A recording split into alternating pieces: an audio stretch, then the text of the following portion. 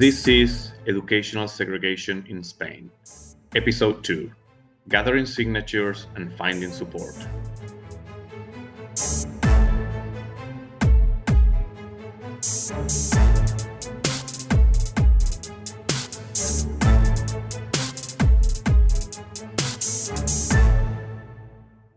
Welcome to our second episode of School Segregation in Spain. Do you remember last episode? We traveled all the way to the Basque Country to introduce the ILP project, an initiative started by Zubiak Eraikiz. Remember Zubiak Eraikiz? It meant building bridges. And this initiative in the Basque Country was to bring attention and to remediate school segregation in the Basque school system. We met Sabina and Gonzalo, who ignited this conversation. We also learned about the history of education in Spain and its dual system based on public schools and concertadas. Remember concertadas? Were those schools that were like private and public partnerships that started with the emergence of the democratic government in Spain after Franco's the dictator regime. We also learned about an increased immigration that have been experienced in Spain, particularly since the 2000s, with huge amounts of immigrants coming from Latin America, North Africa, and the Middle East. So what happened with this initiative? Did it stay only in a conversation between Sabina and Gonzalo or another members of Zubiak Eraikiz? What did they do afterwards? So to help us out to understand what happened after this in the story, here is again our friend Sabine.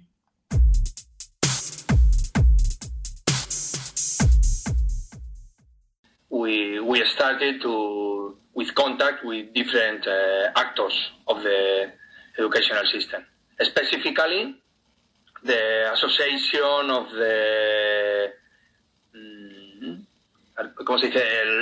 how do you say AMPAs, the organization. The parent-teacher associations. Parent-teacher association. In Spain, in the Basque Country, it's not with teachers. It's only parents. Okay. It's only parents. So the parent association of the school. The parents associations, yeah. The first contact started with the Federation of Parents Association of the public schools. EIGE is called. That is, and with another organization that was the association of the directors of public schools. So we spoke with both associations, and they considered it was interesting to promote a debate, not just a debate, but a debate in the institution, no? And there is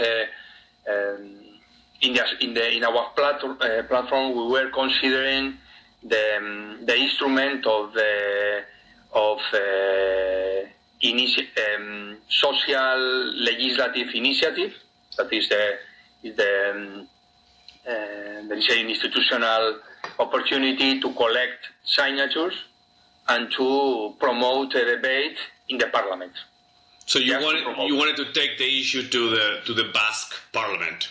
Yeah. And for that you need to gather signatures. Yeah. In the case of the Basque parliament is about 10,000 signatures. Yeah. And in the association we were considering this instrument, this legislative instrument, and we considered that it was a good instrument to promote a social debate about the school segregation, to concrete a few concrete legislative articles about against the school segregation, and to collect signatures to promote a debate, not just a debate in in the association, but a debate in the parliament, no? In the parliament, and involves different social and political and unions and different actors.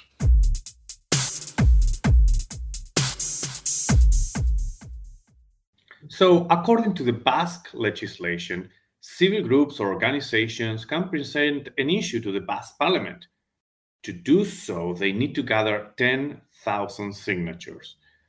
Once these signatures are collected, the issue can be presented to the parliament. After hearing the initiative, the Basque parliament votes and decides whether the issue will be taken up as a parliament debate and an issue to address. An interesting fact of this political process is that if the Basque parliament agrees to take up the issue, the organization or group who brought the concern is reimbursed by the Basque state the entire cost of the social campaign. But they need to gather 10,000 signatures. To gather 10,000 signatures, the ILP needed to gather support from major organizations related to education. And to gather support from organizations, they need to have data and facts about school segregation in the Basque countries. In other words, they need to have evidence to go and tell people, hey, this is a problem. Look at how big is this problem. So they brought Pablo to the team.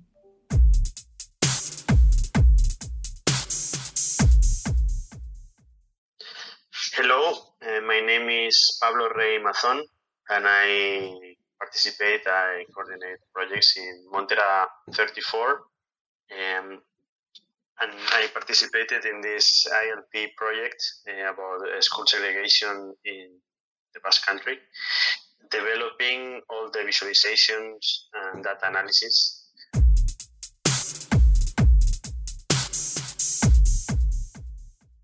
Pablo worked in this nonprofit called Montera, dedicated to government transparency and open data initiatives. He knew Sabine from other social initiatives that have worked together in the past. This job of the ILP resonated with him because he has 2 kids in public schools, and he's been always concerned about equity issues in public schools. Pablo is also the president of the parent association of the school his children attend. Full disclosure, my 5 and 7-year-old goes to that school, and that's the reason I know Pablo. But let's listen to Pablo so he can tell us a little bit about the report.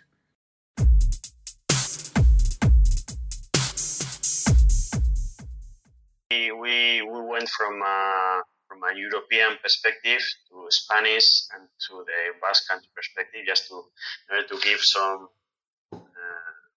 overview and to give context to the situation in the Basque Country.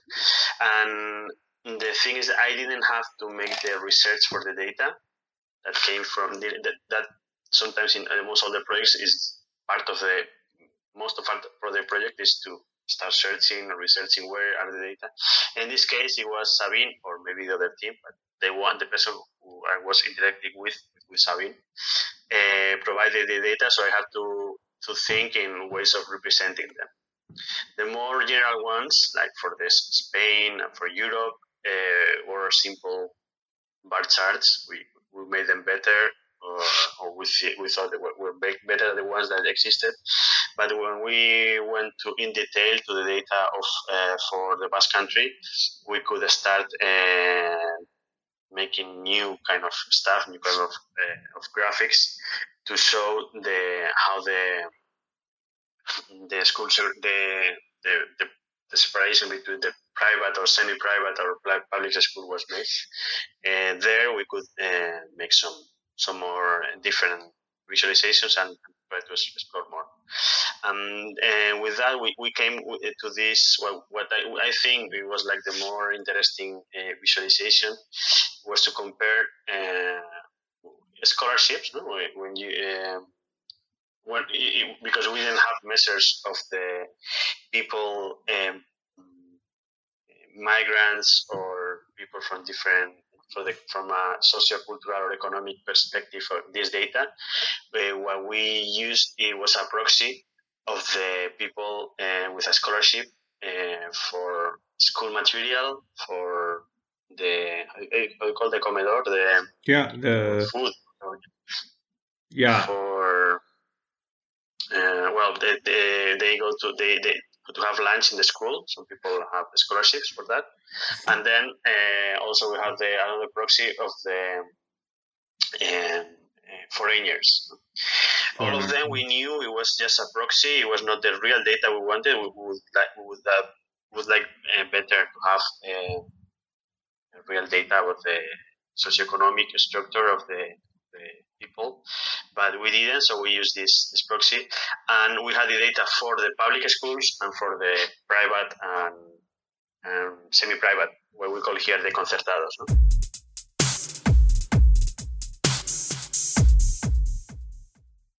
So Pablo used existing data from reports, but created better visuals that can tell a better story.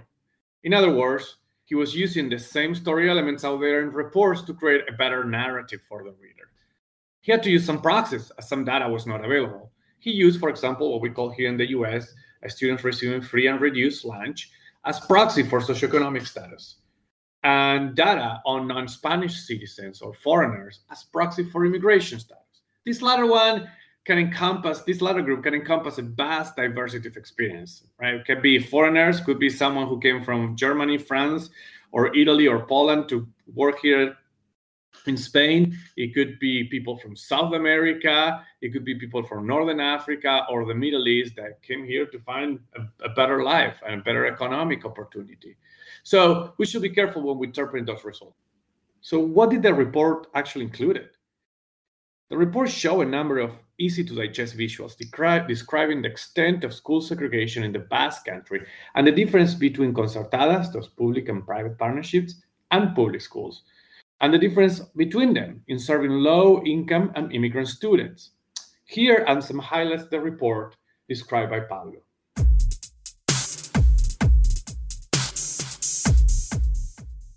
This case it was a confirmation of seeing that private or semi-private schools had less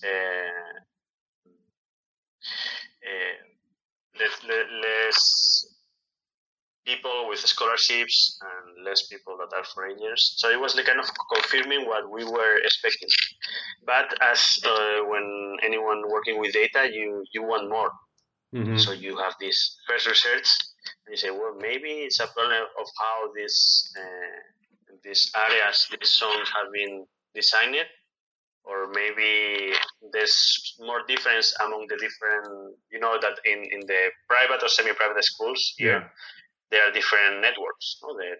The Christian ones, the Ikastolas, they're more related to the Basque language and the Basque nationalism. So maybe there's more, but we don't have good enough data to do that.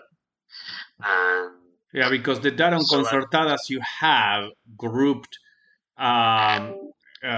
it grouped Ikastolas with traditional Catholic concertadas, right? Yes, that's it. Okay. And we know there are differences, and we know that some people talk about the specific cases, like for example in the neighborhood of Deusto in Bilbao, and there are two public schools, one that and they are both public. They are, I don't know how many meters apart, but one has much more migrants than the other. And this other that has less migrants is more abertzale, more Basque oriented, or I don't know how to say that in English. Mm-hmm. And it's because it comes from a former Ikastola, because the Ikastola were those the semi-private schools were promoting the Basque language, mm-hmm. and some of them, I think in the 80s, were it's called publified, like they converted from private to public.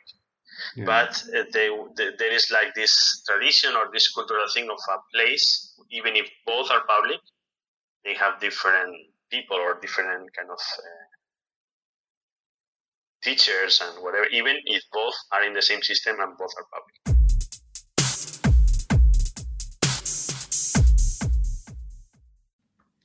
So let me expand on Pablo's description of the results of the report. By the way, you should find a link of the report and other interesting links about the case in the page of this podcast. So check it out. It's pretty cool. So the report shows that the Basque Country has the largest percentage of students attending to escuelas concertadas, these public-private partnerships, but not just in Spain. Actually, in the entire Europe, only second to Belgium. Almost 50% of all students from early childhood to high school attend to a concertada. To give you some comparison, in the US, only 7% of students attend to a charter school, which are similar to concertadas, according to the National Center of Education Statistics with data from 2018. So let me tell you again, in the Basque Country, 50% of students attend to these private-public partnerships of all the public network. In the US, only 7%. Another interesting fact is that around 10% of students in the public network are immigrant students. To give you a comparison, in the US, that percentage is 23%. 23% of all public school students in the US come from an immigrant household. In the Basque Country, only 10%. So 10% attends to the public network, but in the Concertadas network, only 5%. And if we look just at Ikastolas, those type of schools that are considered Concertadas, but they're not Catholic, they're just focused on promoting and teaching the Basque language, it's only 2.5%.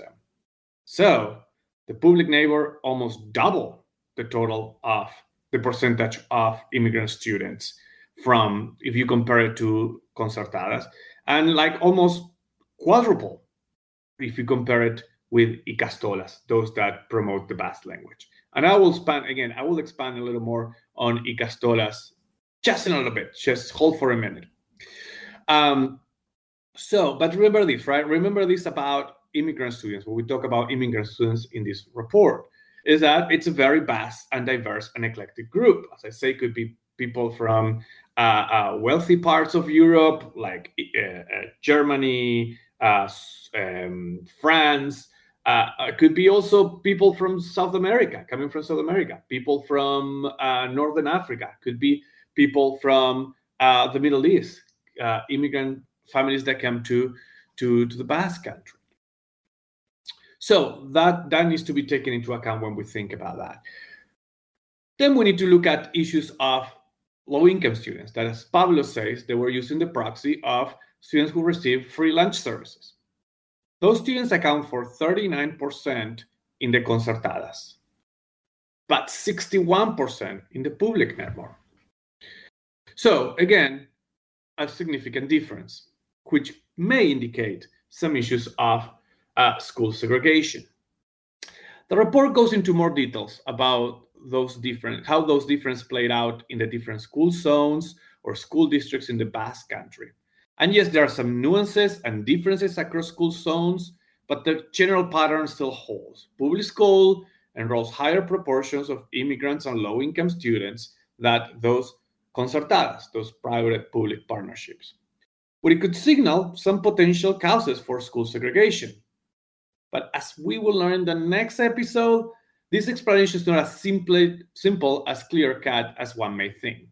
But for now, let's just stay with this info. The ILP initiative reported and emphasized the differences in students who are immigrant or low income between the different networks. And this is what they use to begin to gain support from different political parties and from the general audience and population in the Basque Country. So I think this is a good time to contextualize school segregation in the Basque Country with the rest of Spain and other countries in the world, to have some sort of barometer to compare. And to do that, I'm going to ask to someone to help us out.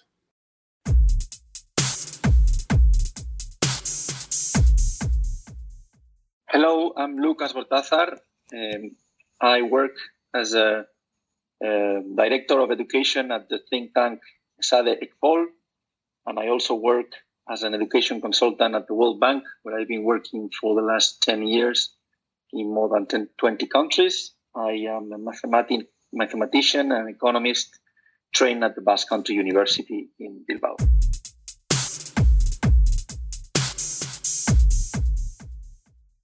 I met Lucas through Gonzalo and Sabine. Lucas was one of those experts that was called upon by Gonzalo and Sabine when they were creating these seminars to educate people in the Basque Country about school segregation. Lucas lives in Madrid, but he's originally from the Basque Country. He's actually originally from Bilbao. As he mentioned, he worked for the World Bank, and he has conducted several reports on school segregation with a global perspective, looking at different countries and how they're doing in that regard. So I asked him to talk about the extent of segregation, school segregation in Spain, and how it compares to other places.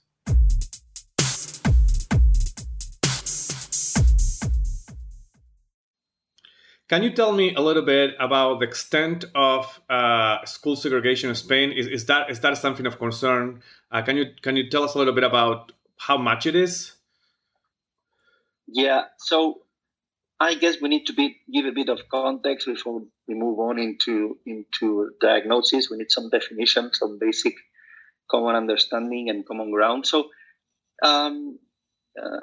I would say there's two layers here. First is level of education, primary, secondary, and also second is the type of segregation we're talking about. No, when it comes to socioeconomic segregation, it's a bit different than when it comes to migrant origin or ethnic segregation.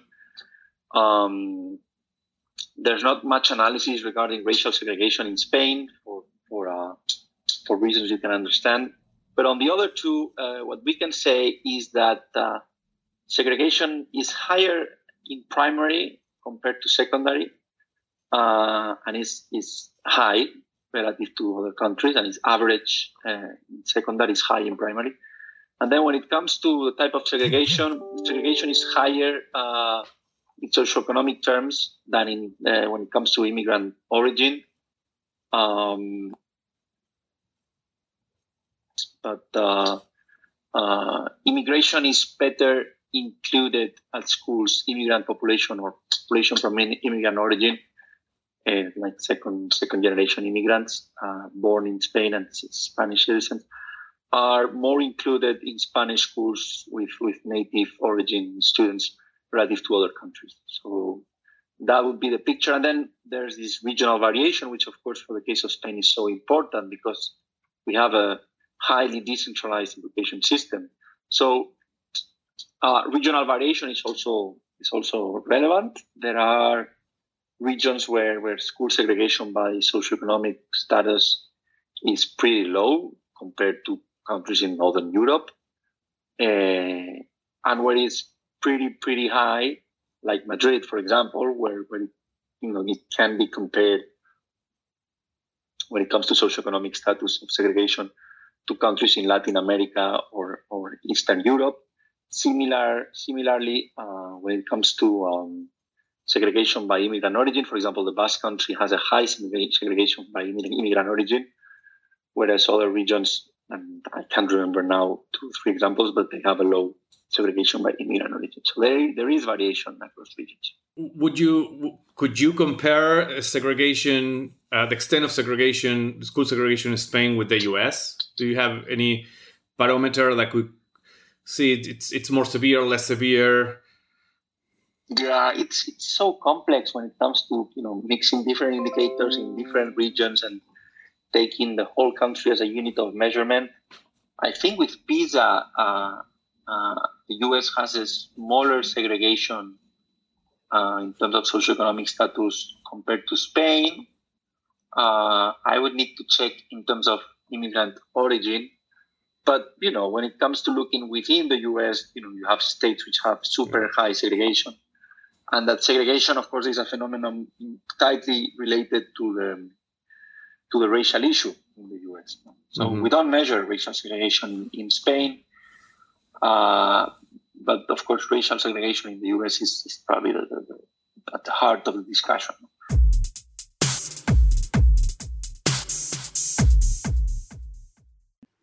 So Lucas told us that school segregation in Spain exists and it's a problem, and that is higher in the primary grades and in terms of socioeconomic status. Actually, if we look at just primary grades in terms of socioeconomic status, school segregation in Spain is one of the highest in all Europe, only behind Lithuania and Turkey, and even comparable to some South American countries with very high levels of school segregation due to class, socioeconomic status. In terms of immigration, in terms of school segregation in relation to immigration, actually, Spain, it's either similar to the mean of other European countries in the elementary level, and even lower in the secondary level. But there is one exception in terms of immigration in Spain, and that is the Basque Country, which is interesting because we were talking that there were very low percentage of immigrants in the Basque Country, even compared to the US. So began to wonder if these language models had something to do with this. I remember those 3 models of instruction of the Basque Country that we discussed before. They have the model A, which was just instruction in Spanish, the model B, which is a mixture between Spanish and Basque, and model D, which was only Basque language. So I wonder if this has anything to do, but I will leave this question pending for the next episodes, though we'll talk about Icastolas in a few minutes, which may shed some light on this issue. But bottom line, school segregation in the Basque Country is a fact. The ILP was into something concrete. And they began to gather signatures. They began to collect support. Gonzalo tells us the ways that they collected signatures.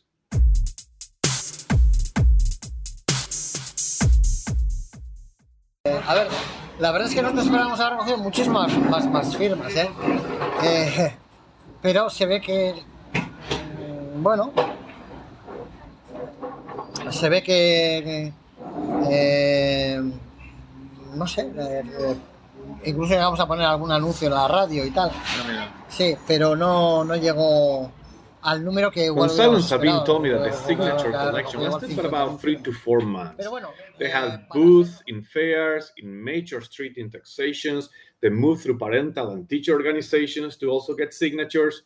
They were also able to collect signatures online, and this was the first time an ILP, a legislative initiative, collected signatures online in the history of the Basque Country.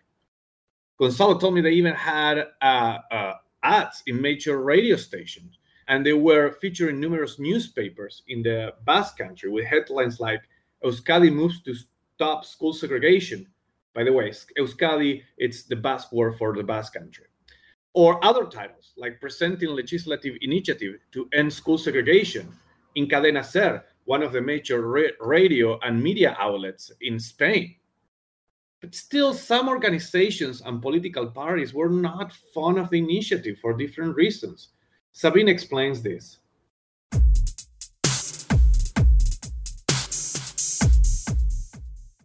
In the case of LAB, they explain it two main explanations.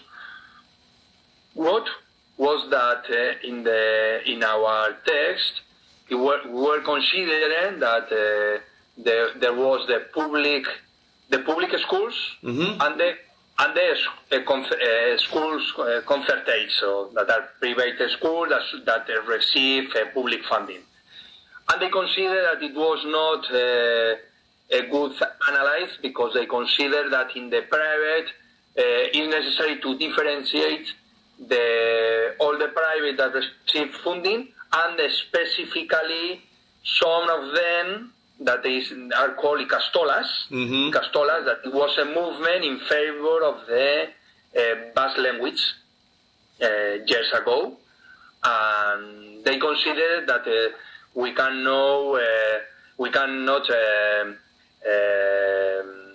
to put all of them in the same group, no? Basically, in the Basque Country, the half of the system is private with public funding, that is concertadas, we call it in our educational system, and most of them are religious. Most of them, could be more than the half of the privates are religious, and the other, some of them are not religious but are private cooperatives or parents or different initiatives, and some of them are this movement that they form is a cooperative, a school cooperative, and they are in the movement in favor of the Basque language. But we have to consider that the Basque language is taught too in the public system. But that was one of the reasons that because they didn't.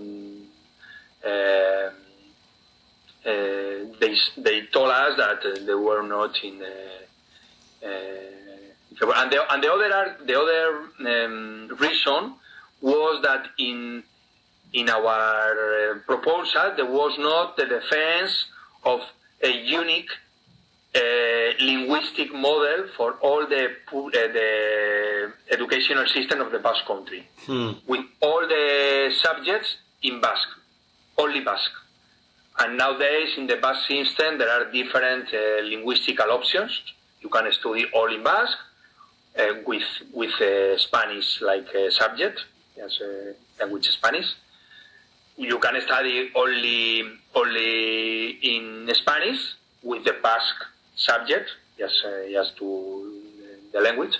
And after there is a system that is half and a half. And they consider that because in our initiative it was not only in favor of the only in Basque system, and these were the two main reasons to not support the initiative. Yeah.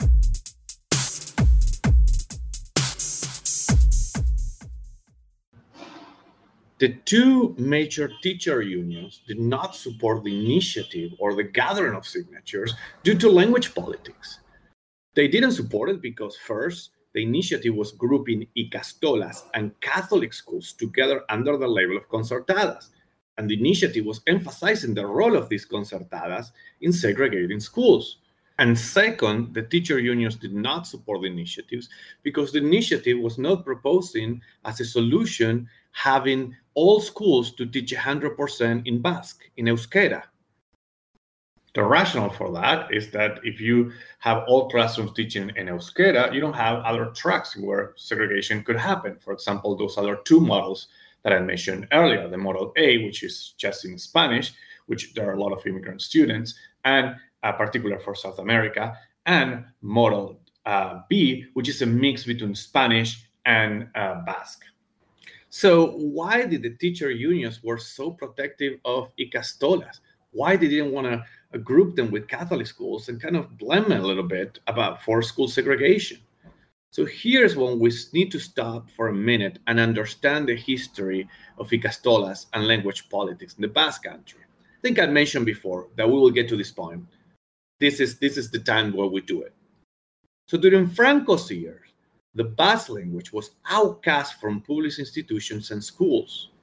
Franco, after all, was a nationalist dictator. They wanted to unify Spain within the same language. They didn't want like split cultures around the country, which of course this was in tension with the Basque unique culture and desires for autonomy. The schools were instructed fully in Spanish during Franco, and they didn't let schools or people to teach Euskera. Ikastolas were raised as small pockets of resistance at that moment. There were small local initiatives created by local communities, creating their own school to instruct in Euskera to be able to conserve the language. This was a very underground, in many cases, operation. But when democracy came about and the Basque Country took the reins of its own education system, Ikastolas were brought into the public umbrella. They were the model to follow, but they remain as private institutions that offer free education, a concertada. But this is very interesting because also due to the abolishment of the Basque language, Euskera, during the Pulinarin in Franco's year, some generations of Basques do not speak the language at all because they grew during Franco's years. So think about this. The Basque Euskera is the predominant language of instruction, but it's still the minority language in the everyday practice. So language politics here are very important because they're trying to push Euskera to become, again, the main language in Euskadi, in the Basque land. And this is very interesting because many parents who send their children to be instructed fully in Euskera, themselves, the parents, do not speak Euskera. So my daughter, for example, goes to a classroom that teaches fully in Euskera. I of course, I don't speak Euskera. It's actually a pretty hard language to learn. And there's a lot of parents there, some who are not from the Basque Country, but some who did not speak Euskera either. So this is kind of the background of the language politics and why there's so much protection for the Basque language and for Ikastolas. But here there is another interesting issue about Ikastolas that Gonzalo told us about.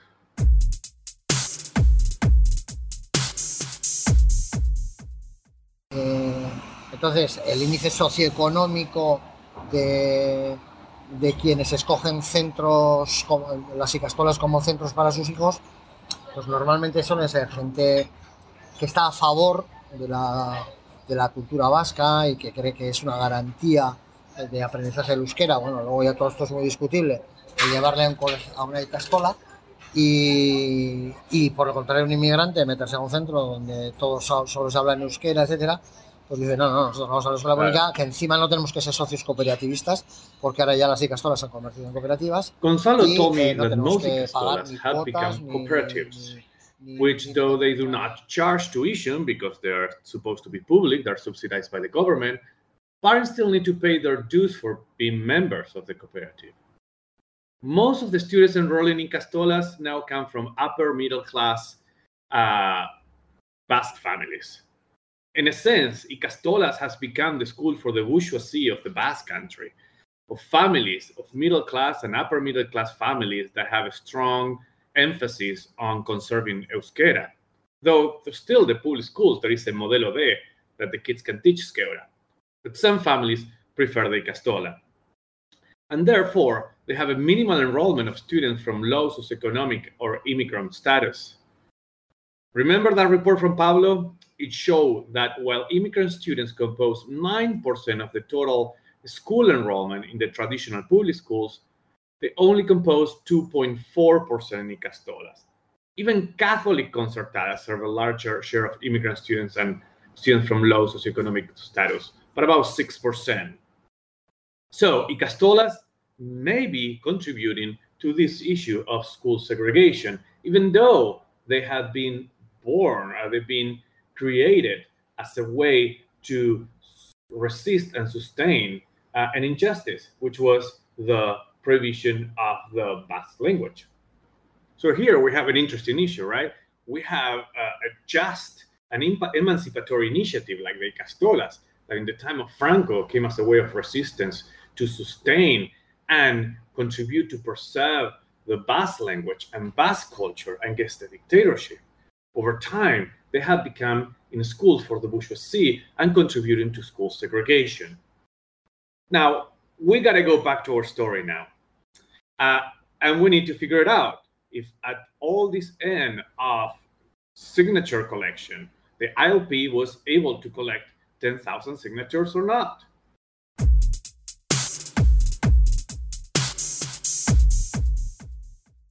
At the end of the signature collection, the ILP was not able to collect 10,000 signatures.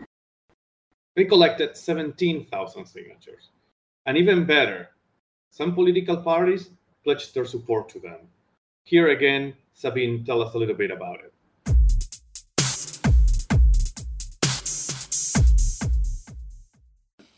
We received, at the beginning, the support of 3 political parties. Bildu, that is the left nationalist independentist political party in the Basque Parliament, Socialist Party, that is the party that at the moment is governing in the central government of Spain, Socialist Party, and Elkarrekin Podemos, that is the party who is in coalition with the Socialist Party in the state, but well, it was the federations of the Basque Country, the Socialist Party of the Basque Country, and Elkarrekin Podemos, that is Unidas Podemos of the Basque Country, with Bildu. At the beginning, these three left parties supported the campaign.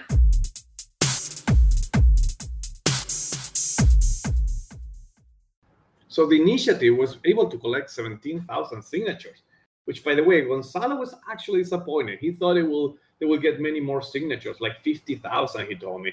But he thought because they were not backed up, supported by some of these major national teacher unions, they didn't get to that goal. But anyway, they got to 17,000, more than 15. They were able to move on and present to the Basque Parliament, and they received the support of three major political parties that Sabine mentioned, and I'm going to review them to you so you understand the politics better. One was the PSOE, which was the Socialist Party. It's a center-left party, but it's a nationalist party who's currently in power in Spain. It's the ones who have the presidency. Podemos, which is another left party, that it's also co-governing with the PSOE, the Socialist Party, but it's a little more leaning to the left, and also is represented in the Basque Parliament. And Bildu. Bildu is also a left party, but it's only in the Basque region.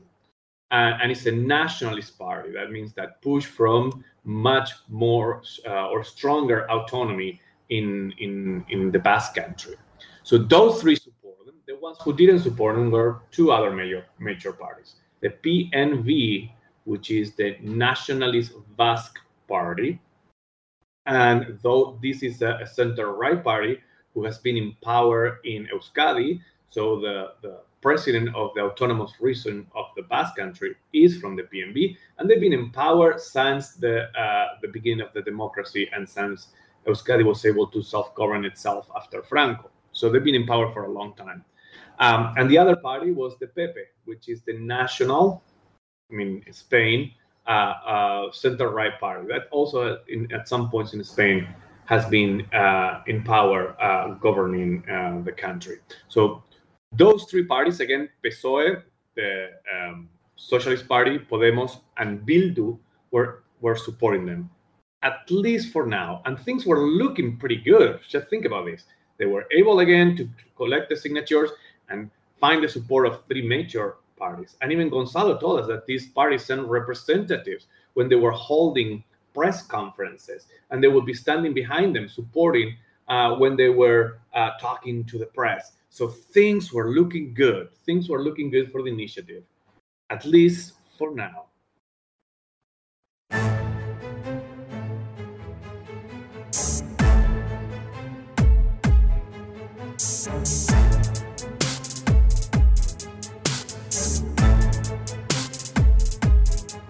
Next episode, we continue to follow the ILP to see if they succeed when they present in the parliament. Also, we delve into the solutions they propose to eliminate school segregation in the Basque country. We also will compare those to what the expert says on school segregation in Spain and what other autonomies have tried out to mitigate school segregation in Spain.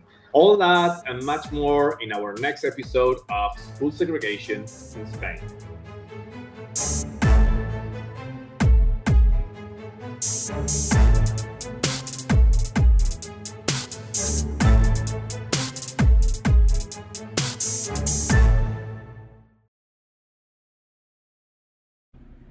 This resource was brought to you by the Midwest and Plains Equity Assistance Center. To find out about other Midwest and Plains Equity Assistance Center resources, visit our website at www.greatlakesequity.org.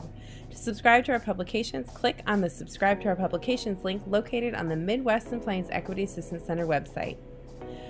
The Midwest and Plains Equity Assistance Center, a project of the Great Lakes Equity Center, is funded by the United States Department of Education to provide technical assistance, resources, and professional learning opportunities related to equity, civil rights, and systemic school reform throughout our 13-state region.